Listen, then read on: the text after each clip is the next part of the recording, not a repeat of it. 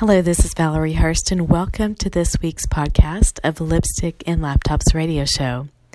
Is the money really in the list? Here's the question that's on everyone's mind when they start thinking about mailing list. Which service should I use? You've probably wondered yourself and maybe even spent a few hours, days, or perhaps weeks researching your options. Stop. It's not the question you should be asking, at least not yet. And it's exactly why so many women entrepreneurs get stuck in the planning stage of list building. The first step in list building, before you need to think about tools, you must ask yourself this question: how can I best serve my ideal client? Whether you are a coach, an author, speaker, minister, a woman leader, or a woman influencer, they have a need that only you can fulfill. And when you discover what that need is, you'll have two valuable pieces of information. One, what incentive will be a true no-brainer for your ideal client to opt into your list? And two, how can you use your mailing list to provide the best value for those who join your list? Don't overthink these questions, though. Your opt-in incentive can be as simple as a resource guide or a short how-to video that answers a common question. You don't have to go overboard with dozens of downloads and a 100-page ebook. Rather than providing value, these massive downloads are more likely to overwhelm your reader than encourage her to learn more. And when it comes to providing value to your list members, keep three things in mind. Number one, regular communication is a must. Consider an autoresponder series if you're not good with scheduling email updates. And number two, marketing is second to information. Too much selling will cause your opt-out rates to soar. And number three, it's your responsibility as a thought leader in your market to distill and provide the information, tools, and products your audience needs. What is my list building goal, you might ask? How will you be using your list? Will you send a weekly or monthly newsletter? Create an autoresponder series that delivers content on a predetermined schedule? Use affiliate links as an income generator? Promote your own services and products? The answers to these questions will help you determine not only the right tool for your list building needs, but will also determine the path for your ongoing mailing list content, promotions, and growth. So yes, list building is important to not only building relationship, but to the ongoing financial growth of your business. So let's talk some more about list building. Let's talk about the anatomy of a landing page to help you build your list, and how to improve your conversion rates with three simple changes. Your readers have short attention spans, and I'm sure that's not really a big surprise to you. In fact, you probably browse the internet like they do at very high speeds, scanning titles and subheads, skipping to the bottom of sales pages, and fast forwarding through videos just so you can get to the next thing. The same is true for your readers. We all do it. And if you want to capture their attention long enough to entice them to opt in to your mailing list, then you have to keep that in mind. So here's a tip from newspaper publishers. Have you ever noticed that everything you need to know about a news story is in the first paragraph?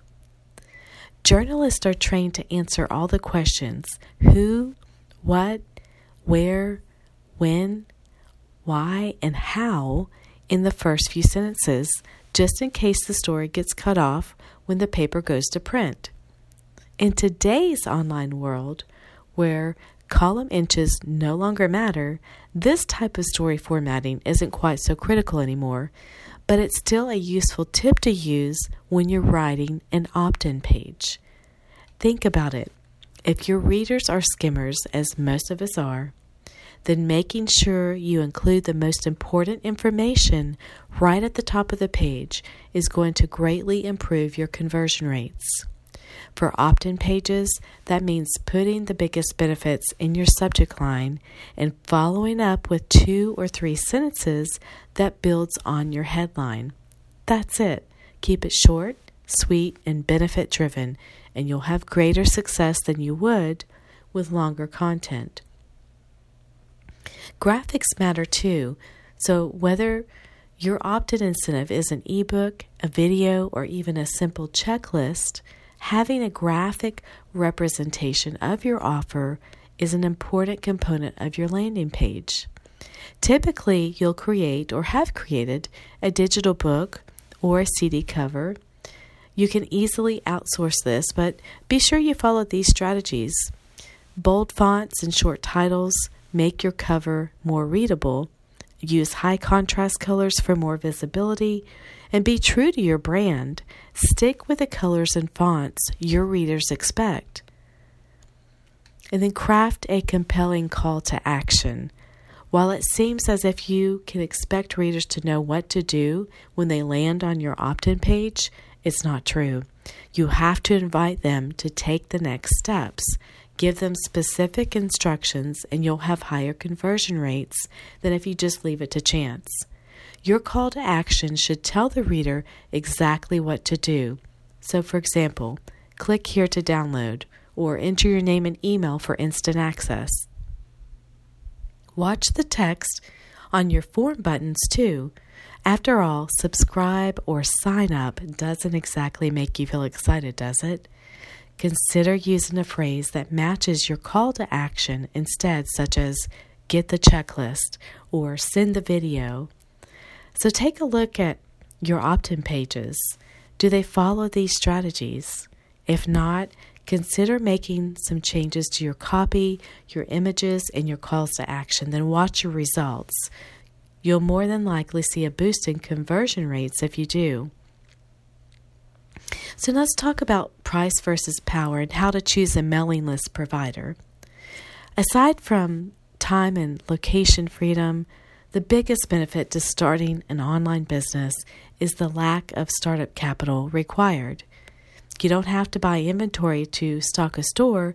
You don't have to spend a lot on equipment, and you don't have to, come up with the cash for employees and insurance and all of those other costs associated with offline businesses. But that low-cost mentality can cause you to lose sight of the bigger picture too. While it is possible to start a business without spending any money at all, it's truly not a good idea. That free hosting account will no doubt have downtime issues, not to mention the ads they'll serve up to your visitors. Free word processors will have compatibility issues with others and more common solutions. Also, free WordPress themes and plugins can have support issues. So while bootstrapping is a good thing, making business decisions based solely on cost is not. And nowhere is that more true than when it comes to choosing an email list manager. So think about deliverability issues. So here's the biggest problem we see with low-cost providers, including those you install and manage yourself: deliverability. Email services such as Yahoo, Gmail, and others vigorously defend their users' accounts against spam and will often mark your legitimate email as spam simply based on the IP address it originates from. Large email list providers have the resources to fight these false spam reports and keep their deliverability rates high. That's what their users pay for.